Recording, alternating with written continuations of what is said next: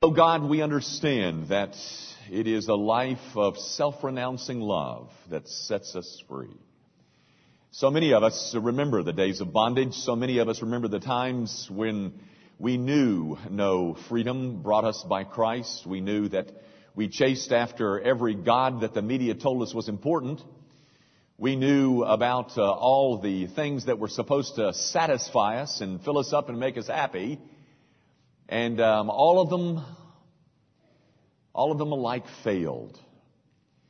And then we heard of the liberating gospel, that Jesus Christ has died to set us free, that He transferred us from a kingdom of darkness into a kingdom of light, and now we are people brand new, bought with a price, purchased with blood, and now we are free to be what You designed us to be and enjoy that which is deeply rich and profound and meaningful. Father, for all my brothers and sisters who've come in here this morning who have discovered that the things that they thought would please them and make them whole haven't, I pray that You will show us that the only God there is worth worshiping is the one who is thrice holy, the Father, the Son, and the Holy Ghost. And that we are Your creation. It is Your world, O God, and we are players in it. And our greatest good comes from setting our hearts and minds to chase after things heavenly. Now, Father, as we gather for a Sunday morning to spend an hour concentrating on holy things, we pray that the Spirit of God might fall fresh upon us, both speaker and listener. Might we all walk out of here knowing that we've heard something that came from heaven. Guard the speaker, O God. They call him Reverend around here, and he is as sinful as anybody else.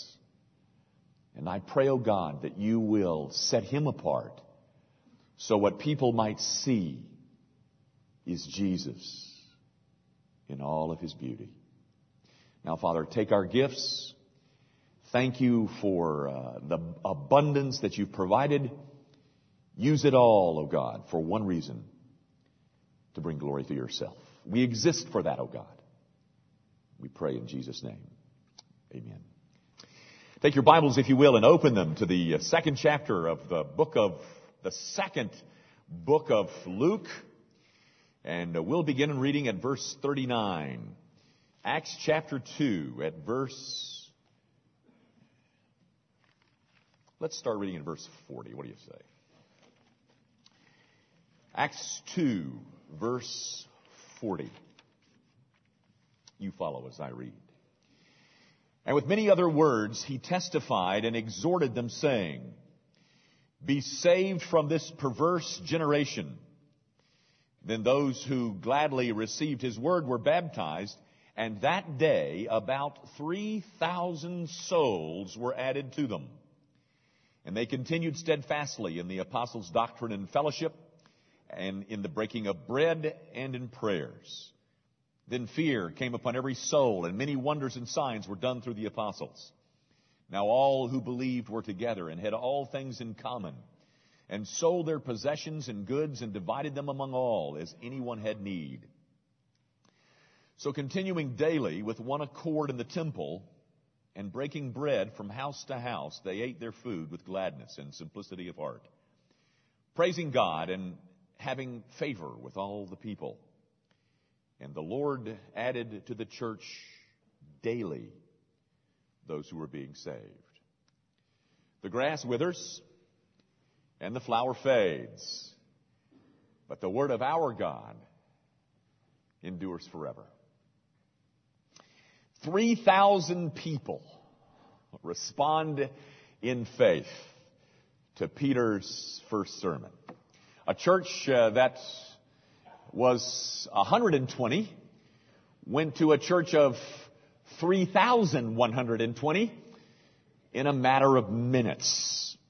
This is a group of people who are officially designated for the first time in the New Testament as the church, and by modern church growth standards, could be considered a mega church. I don't know whether you know that term, but there is a movement in evangelicalism called church growth. And they have their magazines and their seminars, etc. And they define a mega church as anything that has 2,000 people a week that worships there. Well, according to that definition, we have our first mega church here in Acts chapter 2. The text which follows the mention of those 3,000 provides for us, I think, a great deal of insight as to what the purest church looked like. And the further we've moved away from the first century church, the less pure the church has become. But this text gives us an insight as to what the purest church looked like. Whether it's mega or non-mega, I don't think made any difference to them. And shouldn't to us. But it does give us an opportunity to find out what this church that had the least degree of impurity looked like. I heard of a church in Texas that was called the Today Church. And now this is the honest truth, ladies and gentlemen. And the agenda of the Today Church was messages and teachings about reincarnation, a study of the Great Pyramid, numerology, and primal scream therapy. And for that part of their worship service, they met in the 2-year-old nursery, I suppose. But that was called a church there in Texas. Another quite famous church here in the States began when its pastor stood on hundreds of doorsteps and asked the people who answered the front door, "What do you want the church to do for you?" Is that the way that you are supposed to begin a church? Or is there some timeless agenda, some mandate as to what the church is supposed to be and do and look like? Let me turn that question around just a little bit, because every Sunday morning we have people with us who are visiting. And some of you, and we're delighted to have you, and I can't say that to you often enough, that how delighted we are that you're visiting here. People who are perhaps looking for a new church home. And I don't envy you. That's not a fun process. As you know, I was a church shopper once. And you have to get the kids up and put them in a different nursery. And, it just is a hard process of looking for a church. But to you, I ask this. What are you looking for? What do you look for in a church when you're trying to find a church home? I had a pastor friend of mine tell me a story where a young man in his congregation left the church and moved to another congregation, and he ran into him in a grocery store. And so they were talking about him leaving his former church, and he said, "Yes, well, Pastor, the reason I left," and this is a quote at least from my pastor friend, "I found a church that better fits my lifestyle." Is that what you're doing? I mean, is that what we're supposed to do? I mean, is it? Are we looking for a church that's perhaps made in our image? I'm suggesting to you, ladies and gentlemen, that our text this morning gives us 4 fundamentals. 4 anchors that keep us from drifting too far afield. There are 4 boundaries that form the framework of what every church should and must be. And I say to you, ladies and gentlemen, the further we get away from this pattern, the further we get away from the purest church. Because, not to say that this one was perfect, but it was a lot closer to the ideal than what we find 2,000 years later. Before we get to those 4 things that I want to show you in verse 42, I want to introduce you to a principle that's in our text because I think it's important in terms of understanding of all of Christian existence. 3,000 new Christians. And once we're told that 3,000 were joined the church, we are then immediately told what became true of those 3,000 people. Because, and here's the principle I want you to see, because you see, new life immediately expresses itself in positive expressions of faith. It's always true. New life always expresses itself immediately in positive expressions of faith. What were they here? Well, first of all, negatively, I guess, they separated themselves from what they had been. And then positively, they joined the church. Ask yourself, my friend, this question. Do I enjoy gathering with the people of God? Is that something that really is a piece of refreshment for me? It's a litmus test, ladies and gentlemen. I didn't say it's the litmus test, but it is a litmus test. Do you enjoy the people of God? Do you look for occasions to be in their presence and their fellowship? There was a story in the newspaper not too long ago about a man and his wife who wanted to get their new son christened. Now, ladies and gentlemen, you've heard me say before that you christen a ship and you baptize a baby. But this couple wanted to get their son christened. And the problem was that they attended no church. And so they approached a certain pastor about christening their child, and he refused them. But he went on to say, if you and your wife will participate in some instruction on baptism, so it is that you can know what it is that you're doing and the significance of this ordinance, we can proceed with the plans that you'd like. The father was absolutely outraged, and so was the newspaper writer who wrote this, and I'm quoting the newspaper writer at this point. He said, "This request represents a last-ditch attempt to bring people into the church in exchange for priestly favors."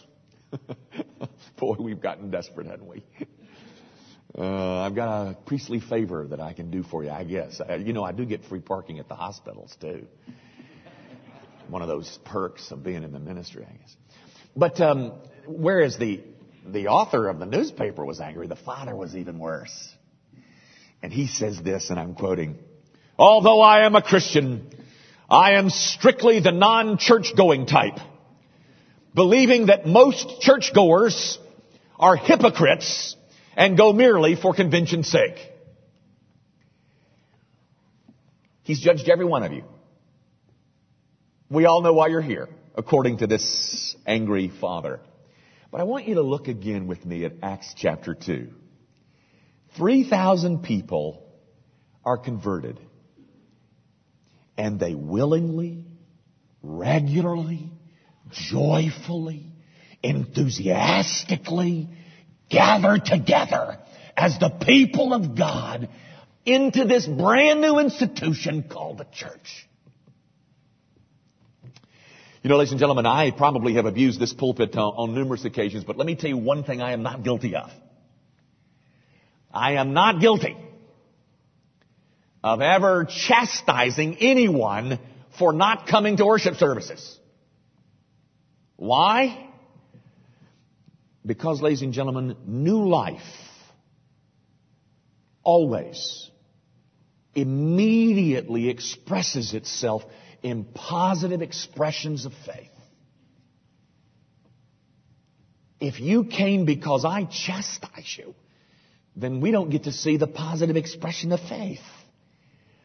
I also want to point out, ladies and gentlemen, if your new life in Christ is something similar to these folks, you will crave the places where these four fundamentals of the church can be found.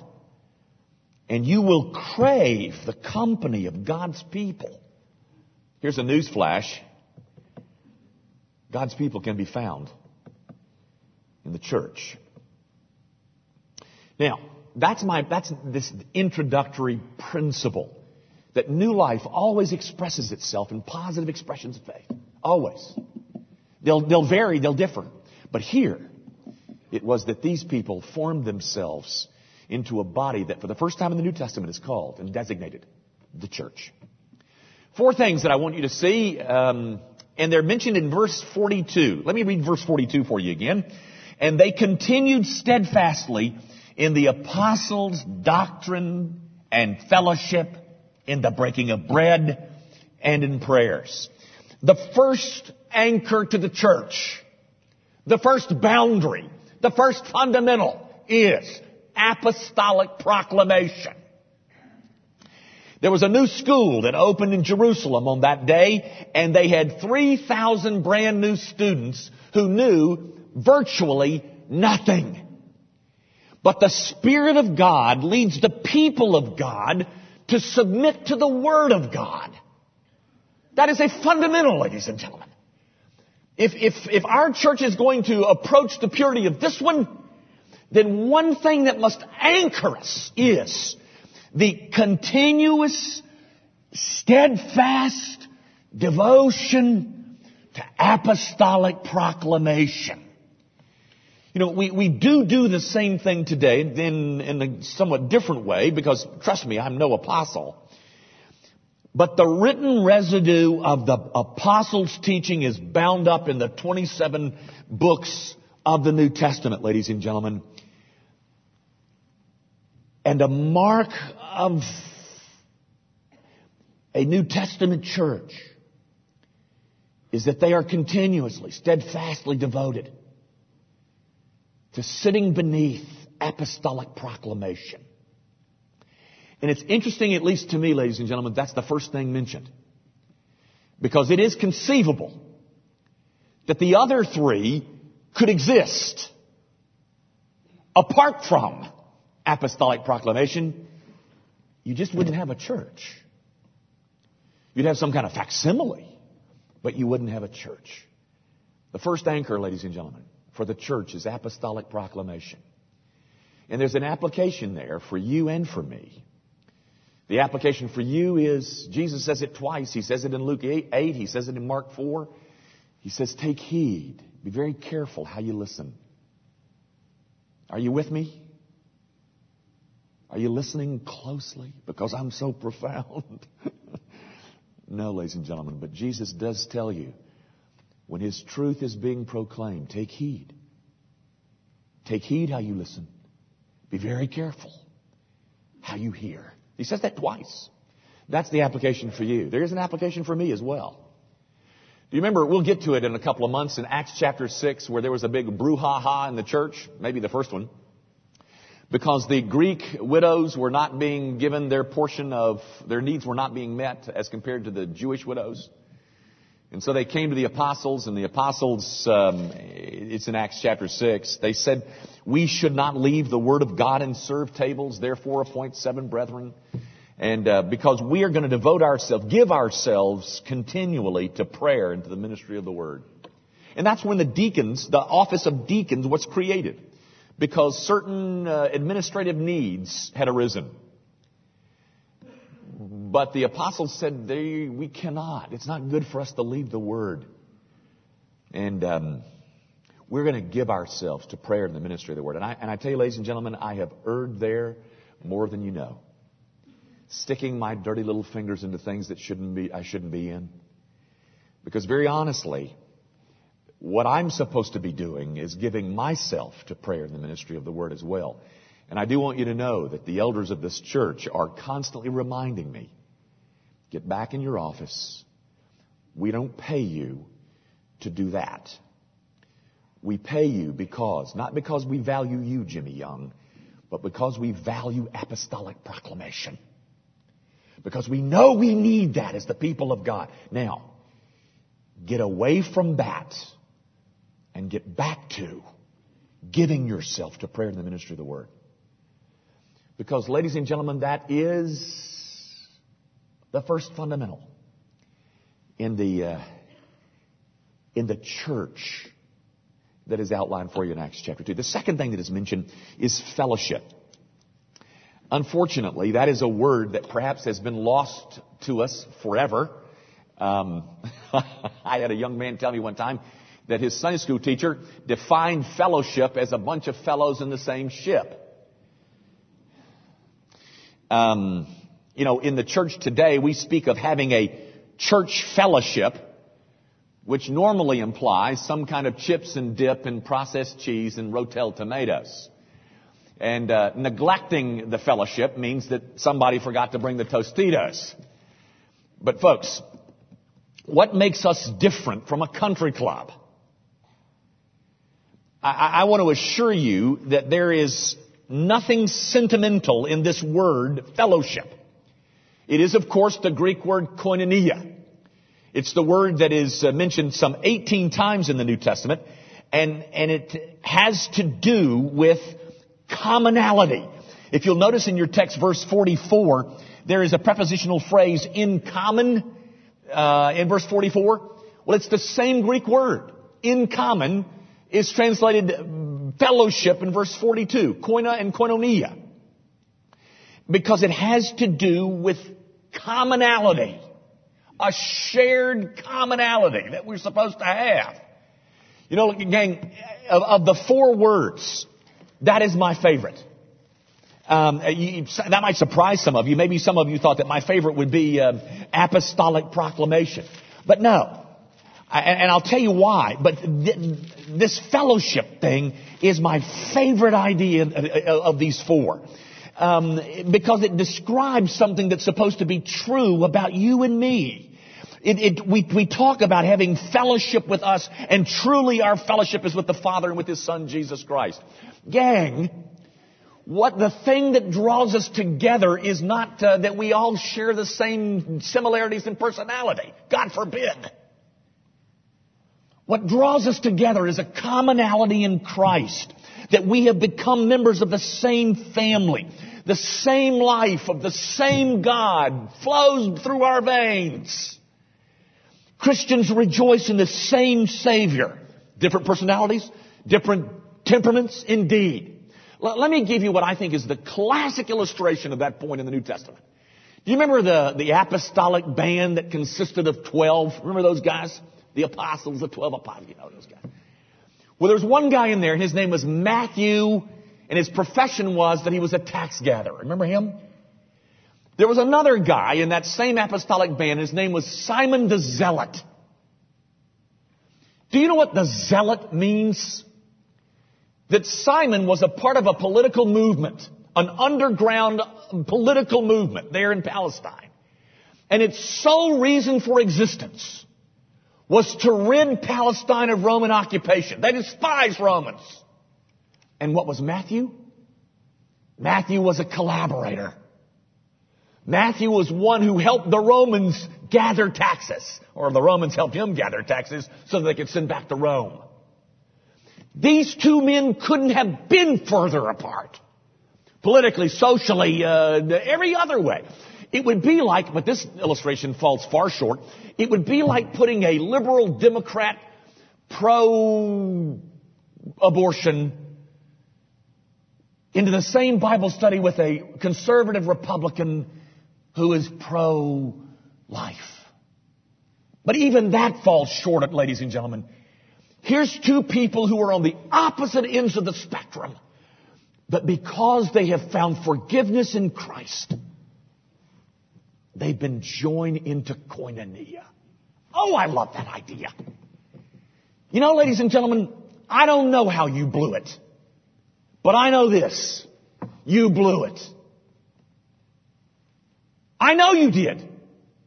I know you've got things that you hadn't shared with me or anybody else. I know you did, because we all live in the same world and deal with the same flesh and run up against the same devil. I know you blew it. We all blew it. James says we stumble in many ways. Oh boy, is that an understatement. We all stumble, but there are some within the body of Christ who feel like their stumbling is not quite as bad as the other person stumbling, and so they sit in a posture of examining and critiquing. I say to you, ladies and gentlemen, that couldn't be anything worse to koinonia. Guys, listen to me. We all blew it. We're all failures. And the sooner we get used to that fact, the better off we're going to get along. We all blew it. You blew it on this end of the spectrum. I blew it on that end of the spectrum. But because we have the same life of the same God flowing in our souls, it's brought us into a bond, a commonality in Christ. Therefore, ladies and gentlemen, we all rejoice together in the midst of monumental differences. This text says that they even, they lived together. They shared things in common. And the Bible, by the way, does not require us living in a commune, but it does require generosity. Because we've all found the same Savior. And it's brought us into the same family. And by the Holy Ghost of God, it is producing koinonia, a commonality. I don't care how you blew it. I don't care what you've done. Jesus will forgive you. And I'm supposed to too. You know what I've done? I can't tell you from the pulpit. My wife's here. But ladies and gentlemen, we share a commonality in Christ. That's what this fellowship, it has nothing to do with Tostitos. It has to do with new life flowing through our souls. That's something that they were continually, steadfastly devoted to. I found this, a man has written a parody about the hymn Onward Christian Soldiers. You remember that song that we used to, Onward Christian Soldiers. Remember that one? Well, he's written a parody of really, I think it's stanza number 2. And here's what he wrote. Like a mighty tortoise moves the church of God. Brothers, we are treading where we've always trod. We are all divided, many bodies we, strong on basic doctrine, weak on charity. Is that who we are? Oh, my friends, he has encapsulated a misunderstanding of what is koinonia. Because, ladies and gentlemen, the same Jesus that purchased or paid for your sin paid for mine. And it has drawn us together. I love that. I love that, ladies and gentlemen. Nothing can accomplish that except Jesus Christ. Nothing can enable us to look beyond our differences and love. Nothing can do that. Nothing. Except koinonia. I want you to also once again notice the order because I think it's important. Koinonia cannot be organized. It cannot be synthesized or energized or scheduled. It is something that grows out of apostolic proclamation. Thirdly, we got to move quick, but the breaking of bread, which is really perhaps the strangest of the four, at least for me. The commentaries just knock themselves out trying to figure out whether he was referring to a meal or whether they were referring to the Lord's Supper. But one of the commentaries, a guy by the name of F.F. Bruce, said something that I agree with. He said it was a reference to both. And that what would happen is that they would all, from house to house, sit down and enjoy a meal together. And when they had finished, they'd clean off the table, and one of the apostles would grab a loaf of bread, and he would stand up in front of them and said, This is my body broken for you. Do this in remembrance of me. Because in those table fellowships, ladies and gentlemen, there was to be the constant reminder of the sin-bearing sacrifice of Jesus Christ. Could I insert this piece of application at this point? I've saved it for this point, but let me ask you this. Are you in a grace group? You know, grace groups are a core value here at Grace Evan, and they're a core value for a reason. Because I want to suggest to you that those first three items really can't take place any place else other than a grace group. Oh, you can have apostolic proclamation, and I hope that's what you're getting right now. You can have theme and fellowship in your Sunday school class, but you don't break bread together. Tonight in my home, there will be 22 people. And we'll have a meal together. And we'll study the Bible together. And we will enjoy the richness of each other's fellowship. And we won't have any Tostitos. Ladies and gentlemen, if you're not doing that, I say to you, you are not a part of something that is New Testament foundational to the church. Because these three things cannot take place on a Sunday morning. They can take place, however, in a grace group. And I couldn't exhort you any more strenuously than to find a place where these three things at least are going on. There's a fourth that's mentioned, of course, and it has to do with prayer. There are 7 different words in the New Testament that are translated prayer, and this is the one that's the broadest. It's the most inclusive of the 7 words.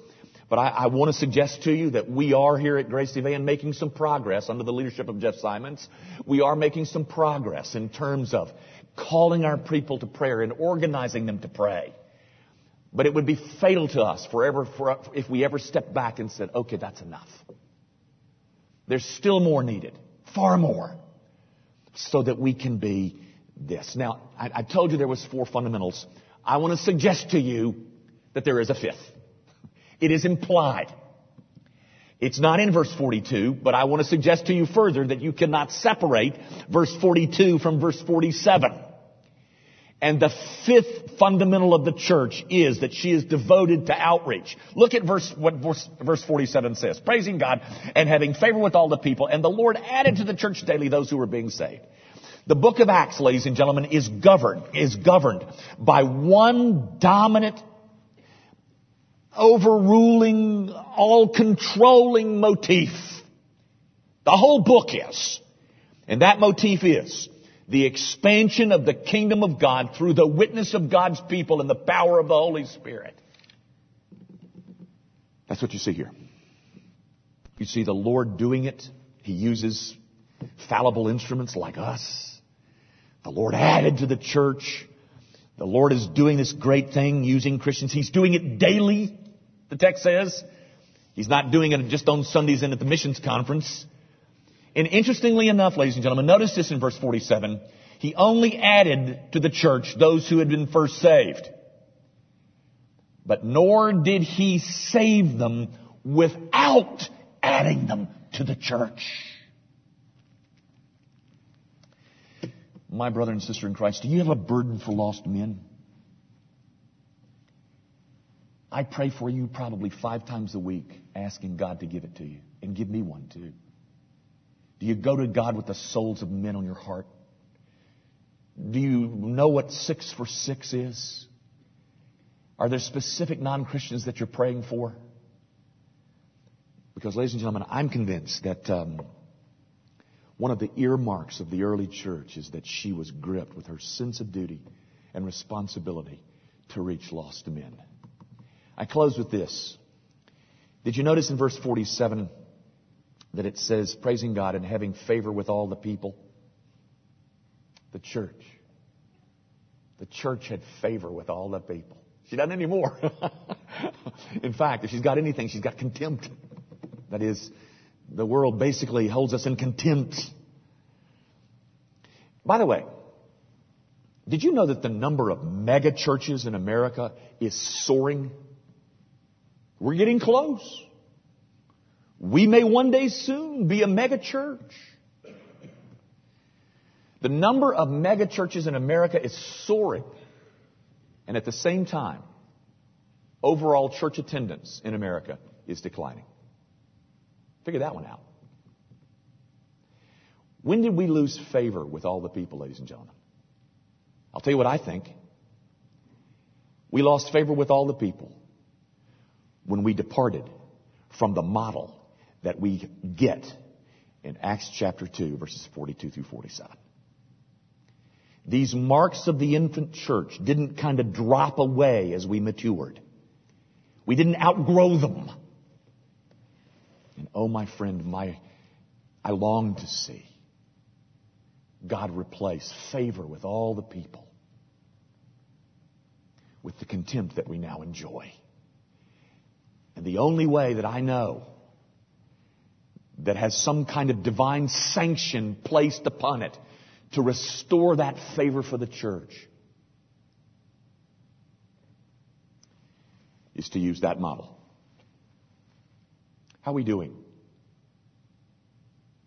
Oh, my friends, we got a long way to go. Long way to go. But that's what we're after. Our Father, I do pray that your people will be reminded, not so much through 3 points in a poem, but they might be reminded by staring at your word all over again and submitting themselves to that they might be reminded that the church is not any old thing that we thought she should be. The church is an institution that has it has some mandates that originated in heaven, that were entrusted to us through apostolic proclamation. And that our only choice is to return to this model and to do our best in the power of the Holy Spirit to produce that which will find favor with all the people. Not because we long for the favor, but because we long to see Christ glorified in our midst. Father, if you have led people to us this morning who have not yet met our Savior, if they are here as people who have not embraced the beautiful Savior, might they see Him in all of His loveliness this morning and walk out of here knowing that the greatest need that they have is a need for Jesus Christ. We pray, of course, in His name. Amen.